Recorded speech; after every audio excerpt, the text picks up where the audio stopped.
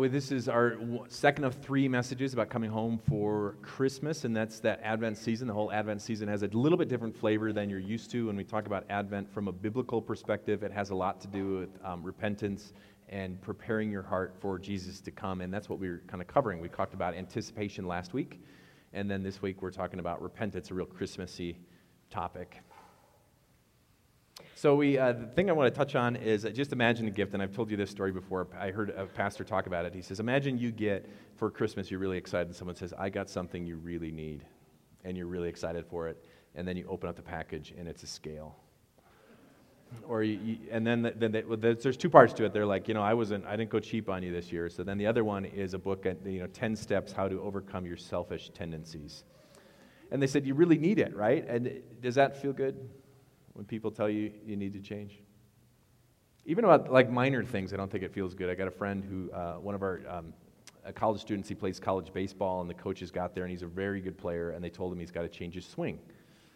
How does that feel? I don't think he's a big fan of that. How do you like it when you go to do anything? I sit down with my son to do math, and he's going through, and I'm looking at it going like, how in the world, what are you doing? And I say that in a much more positive way. I say, how are you doing? I'm like, what is happening? This is not how you do this. Just erase it, get a big eraser, and let's start over. We got to fix this. How does my son like that? He's like, Dad, thanks for the help. Eventually, that's how he feels. But at the moment, he's not too pleased when you say, the way you do math is stupid. I never say it that way. I just say, get a big eraser, let's start over, and let's fix. He's with the kids, so you don't have to worry. There's none of us likes to hear this, and none of us likes to go to a job and someone says, you're not very good at it, you got to change how you do it. None of us likes how you do any of this and getting critiquing. And what we look at when we talk about John the Baptizer is he's not talking about us changing our weight, and he's not talking about changing like this book, self-help book. He says, God wants you to change your heart. And so we're going to be looking at repentance. This is a classic section for Advent as we look at the work of John the Baptizer. John the Baptizer, we could talk a long time about him, but he's very interesting. He's a relative of Jesus. We don't know exactly how close they were. And in the story, my favorite part about it is that he goes into the wilderness and he lives with camel hair and he just eats bugs and sugar. So you can imagine what kind of human being this is. He just has this long flowing hair and he hangs out in the desert, and he's so crazy that people want to go hear him talk. And his message is always the same. He doesn't like sit down and like some sensei thing. His message is always the same. It's repent. So during the high priesthood of Annas and Caiaphas, or some people say Caiaphas, the word of the God came to John, the son of Zechariah, in the wilderness. So he's a prophet. He's the last of the Old Testament prophets. And that's why in the Bible when Jesus says, imagine how great John is. One person who is born in the New Testament era is greater than John. That's what he's getting at. John was the last of the Old Testament prophets. He went into all the country around the Jordan, preaching a baptism of repentance. He lived by the river for forgiveness of sins, as it is written in the book, in the words of Isaiah. A voice of one calling in the wilderness. So we read that, and we have it in Malachi that talks about this one who's going to come, and we also have in Isaiah. This is 700 years before Jesus comes. And remember the anticipation people had. They had 2,000 years from Abraham all the way to Jesus. We have even before that, and Noah and Adam and Eve, they're all waiting for this Messiah to come, this anticipation. Isaiah 700 years before Jesus says there's going to be a guy who comes, and he is going to be in the wilderness. And when you see him, you know it's really close. So now this is a voice of one calling in the wilderness. Prepare the way for the Lord, make straight paths for him. Every valley shall be filled in, every mountain and hill made low. The crooked road shall become straight, and the rough way smooth, and all people will see God's salvation. So here he is explaining that he is the one. So John sits before the people and says, just so you know, I am the one who is prophesied here, and he's known as Elijah, and he's like the second Elijah to say that the Messiah is so close, and his message is always the exact same: repent. So when you hear the word repentance, what kind of words go into your mind? Is this like a positive thing when you think of repentance? Christmassy term? What are you guys doing this weekend? Lots of fun stuff. We're Christmas shopping. We're going to make some cookies, repenting. And then we're going to, I don't think most of us, when we think about it, it's like grief and it's sorrow, and it's not a very good picture when someone says you need to repent. This is not, you think maybe if the fire and brimstone preacher who's slapping the pulpit, the weird guy in the corner who's saying the end of the world is coming, repent and be near. If you understand it from a biblical perspective, it's a beautiful concept. And it's a concept that if you can understand, it changes the way that you look at your world, and it changes the way that you look at people. All right. First, some disclaimers. If you're not a very good speller, do you know what exasperates or really exemplifies how bad of a speller you are? You use a whiteboard. Does this happen to anyone? I'm a terrible speller, and then like when I have to write things on the whiteboard for the kids, I'm like, oh man, I'm not even sure at all. If you're not even a great artist, what really exemplifies how poor of an artist you are is trying to do it with a mouse. And so this is my attempt to draw some pictures. So if you want to get your pencils out, you can. And we're going to talk through 3 steps of repentance that are pretty vital, and I think there's a lot of people in the world who just don't fully understand it. So we're going to cover 3 things. Usually we think of this grief. That's supposed to be a sad picture. It is a sad picture on more than one level. So we have this sad picture, and this is usually what we think of. You should feel guilty. You should feel bad. That's when you do something wrong, you should feel guilty. It's really disturbing when you meet someone who does not feel guilty when they did something bad, right? It's really disturbing if you meet someone who is mean to you and they don't care, right? So we always try and teach our kids this is something you should feel bad about. You should feel badly about it? No, feel bad. There we go. So you should feel bad about this. This is not good. And I think we do that naturally with anything that happens. You get a speeding ticket. This is a hypothetical example. You get a speeding ticket. Why do you feel bad about that speeding ticket? Do you feel bad because you have to put out like $300? Yes. Do you feel bad because the police officer is kind of a punk and was hiding and on the downside of a hill when you're just coasting, you're just trying to be efficient, you love the environment, and you're just coasting down the hill, you don't want to waste energy, and then they still hit you up? Like, is that why you're mad? Are you mad because you have to tell your spouse? I think speeding tickets wouldn't be that bad if you didn't have to tell your spouse, or if you were driving the church trailer, and you thought you had enough gasoline and you run out. It wouldn't be that bad, except you got to tell someone else that you did this. That one might not be hypothetical. As I had to call Charles and say, Charles, it said I had 40 miles left 20 miles ago, and now the car's not running. He's like, I bet you're out of gas because you're on a hill.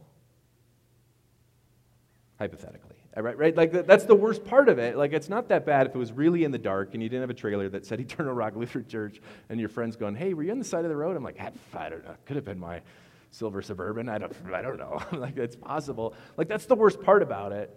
But when when the Bible talks about repentance, it's not just feeling bad. It's not having like this emotional connection with the things that you shouldn't have done. When the Bible talks about repentance, it's recognizing the word they use is contrition. And contrition's a little bit deeper. That's why I have that arrow. It's recognizing the thing I have done actually hurts. It's against God. And so contrition, I'll say that again, the thing I have done is actually a sin against God. We see that example with David. Against you only have I sinned. This is something I did against God. And now let's just lower that a scale. You can recognize that. If you're a couple and you're married to someone and then you tell a half-truth, that it's actually that the truth isn't that big of a deal. Or maybe you snuck a beer or something and you're not supposed to. Or you spent money you weren't supposed to. Okay, you spent $50. As the other person in this relationship, is the $50 a big deal? No, it's the fact that they lied to you. And so now, multiply that times 1,000 when you're saying, the thing I have done I have sinned against God. And that's the step 1, so that's contrition. It starts with a C. I'll show you a little bit later. Really? Like, I'm doing I had a mouse pad. I don't have a DigiPen. Now it looks better. Okay, so the second step that a lot of people miss, and a lot of people, and I see this a lot in families, so I'm going to jump to the third step. It needs fruit. So obviously that has fruit. And most people, and I think a lot of people struggle about this, you may have been involved in a church that really jumps from step 1 to step 3.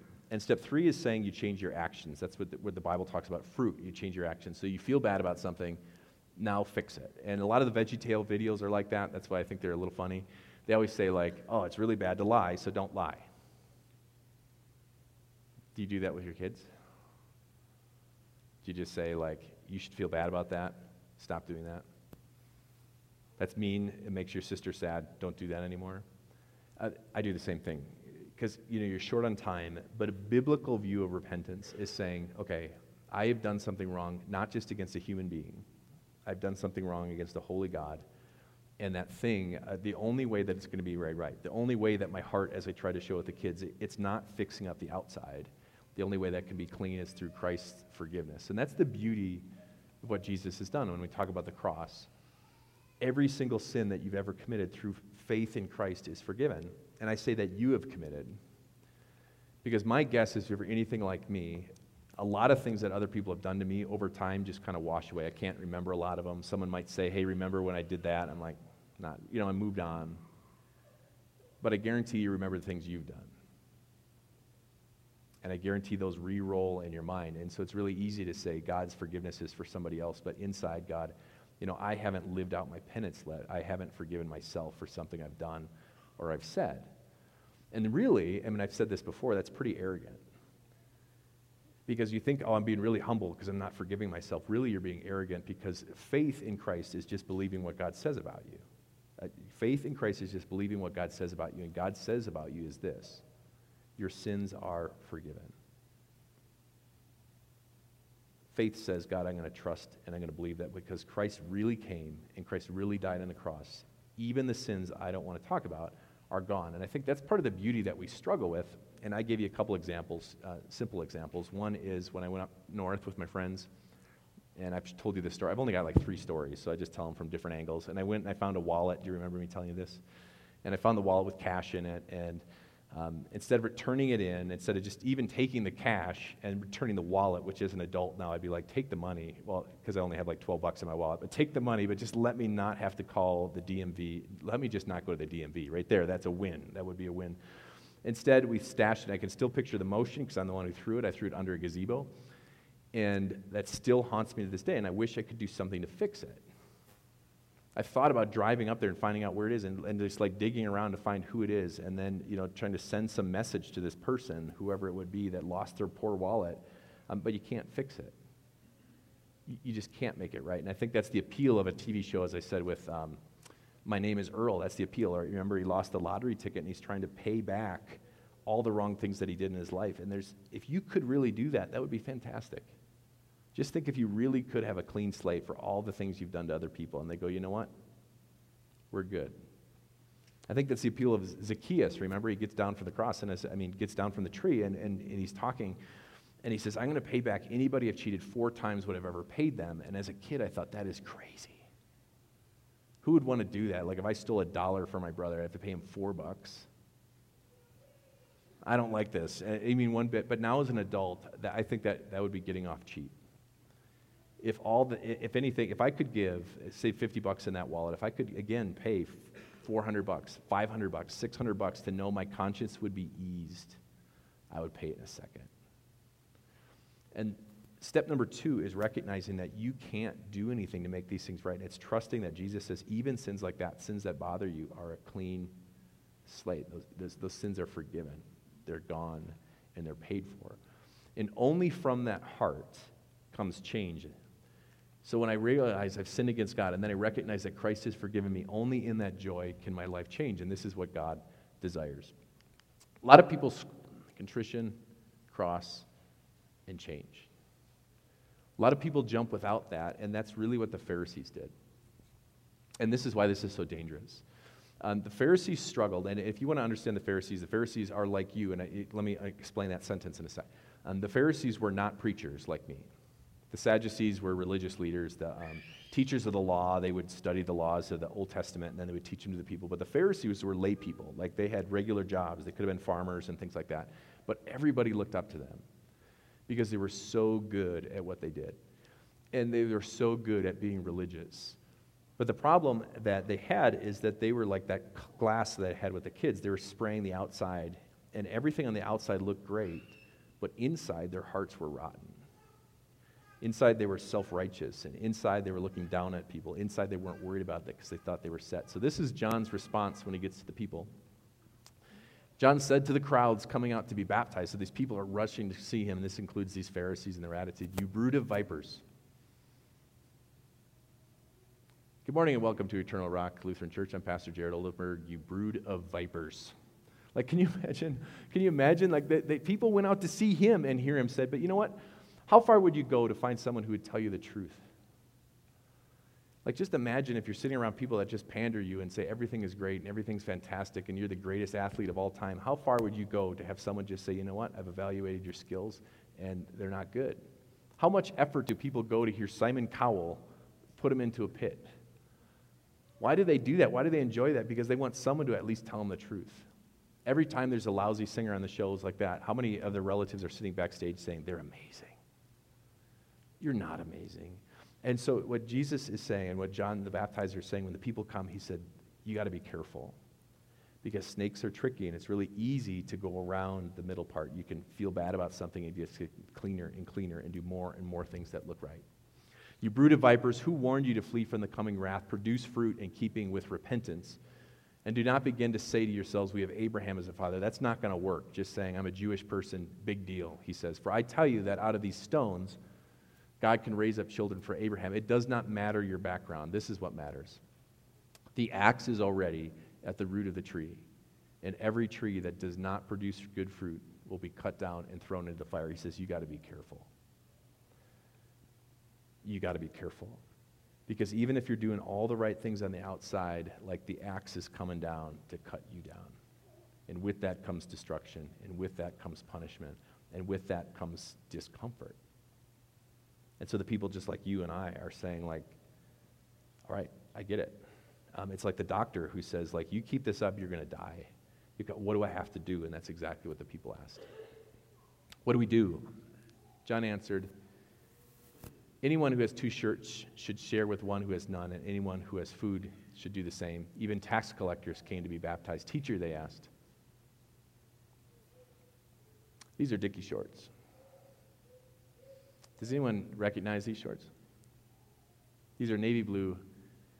Dickies actually sold out. I don't know if you knew this. Dickies were a work brand that was not cool, and then it became kind of cool in the rap culture, and then they actually sold out and started doing half pants like this so that people would buy more Dickies. The closest thing I could find to the Dickies I wore as a lumberman, I had to go to the women's section. That were the length of my Dickies that were required to work at the lumberyard. And so no, mine might have been a little shorter. I think my inseam was ½ inch. So we had these super awkward shorts, and you either wore blue jeans at the lumberyard, or you could order these blue Dickie shorts, and they subsidized them. They were like $10. And so I worked at the lumberyard, and they had an order that went in. I was getting ready. I worked 6 summers at the lumberyard, and I've told you this story, I'm sure. And I was really excited. I'm like, okay, I'll take 2 pairs, because I was cheap. I wanted to make as much money as possible so I didn't have debt when I got out of school. So we'd work 10, 12-hour days driving the trucks. And they said, okay, the order has come in. So we rushed down there, and I get there with my friend. Chopper is his nickname. That makes him sound like a big bearded guy who's just a chubby kid. He's actually an actuary scientist. But so we're sitting there, and I open my package. I'm like, yes, I got, my 2. No other human has ever said that when they saw their Dickie shorts. Like, awesome, I get to wear these. So I pull out my shorts, and he goes, I didn't get one of my pair. I didn't get my shorts, and I felt really bad about it. I'm sitting there for a second, and I came back to him later the day, and like, hey, I got 2 pair. Why don't you take mine? Take one of mine. And he said, hey, really appreciate it. So the order doesn't come in for like 2.5 months. So I worked 10, 12-hour days, and, without too many details, I never washed my shorts. I think I washed them.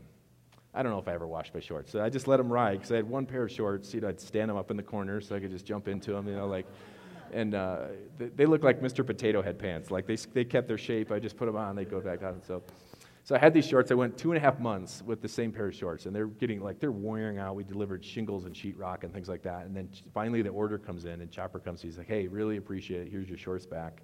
My other pair came in. I'm like, wait a second, what do you mean your other pair? He goes, yeah, I ordered 3 pair, and one of them didn't come in, so then I borrowed one from you. And then, so whole summer he rolled with 3 pairs of shorts. I gave up half of my shorts. What should you do then? Anyone who has 2 shirts should share with one who has none. I thought he had none. And anyone who has food should do the same. Tax collectors, they're distraught over it. Like Zacchaeus, teacher, they asked, what should we do? Don't collect any more than you're required to do.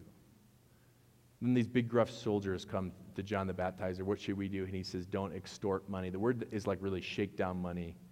Don't accuse people falsely. Be content with your pay. And I think, what's the takeaway here?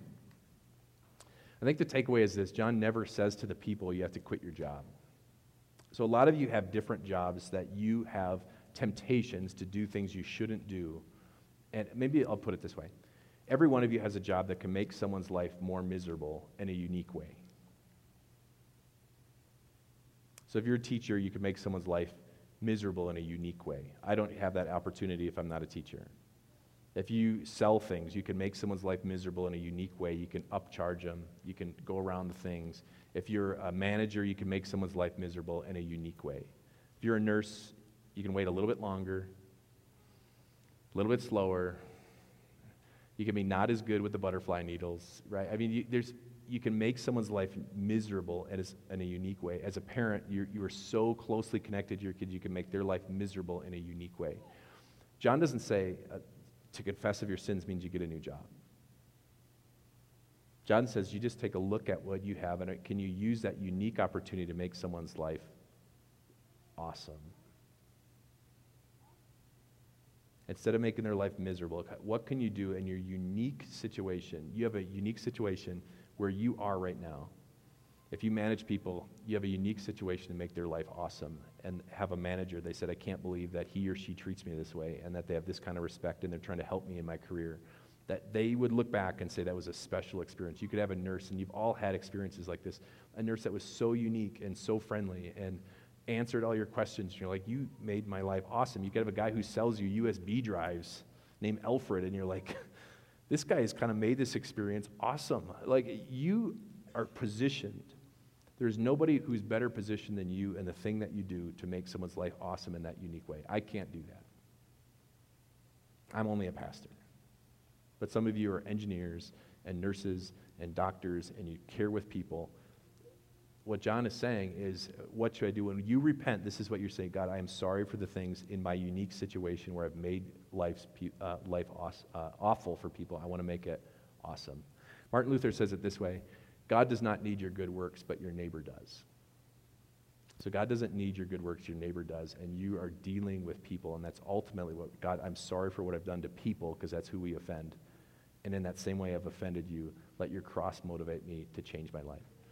And so the people are really, they're saying, okay, I got it. They just had one more question, and we'll end it up here. The people were waiting expectantly, and were all wondering in their hearts if John might be the Messiah. He said, okay, he's talking in these prophecies. Are you the guy we've been waiting for? John answered them all, I baptize you with water, but the one who is more powerful than I will come, the straps of whose sandals I am not worthy to untie.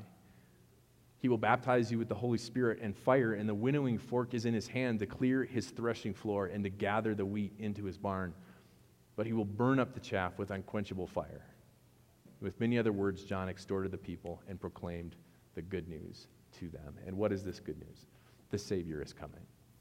The good news is Christ is here. The good news is that he went into the fires of hell so that you don't have to suffer those things. The good news is we don't have to just try and polish up our outside. The good news is that he changes your heart.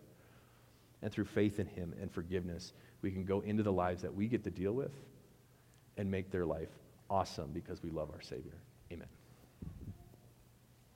Heavenly Father, Son, and Holy Spirit, we pray that we have fruits of repentance. And during this holiday season, there's so many other things that we're looking to do, but a daily thing is getting a chance, a beautiful thing is to repent of our sins. We don't have to hide things because you already know them, but instead give us a new heart that longs to serve you and love you, and in the way overflow. That's the only way we can do it. We can overflow into the lives that you've put before us, and some of that's coworkers, some of that's friends, some of that's our kids, some of that's our parents or our grandparents or brothers or sisters. Help the love that you've poured into us so pour out of us that they can have a life that is completely changed. We ask this in your name.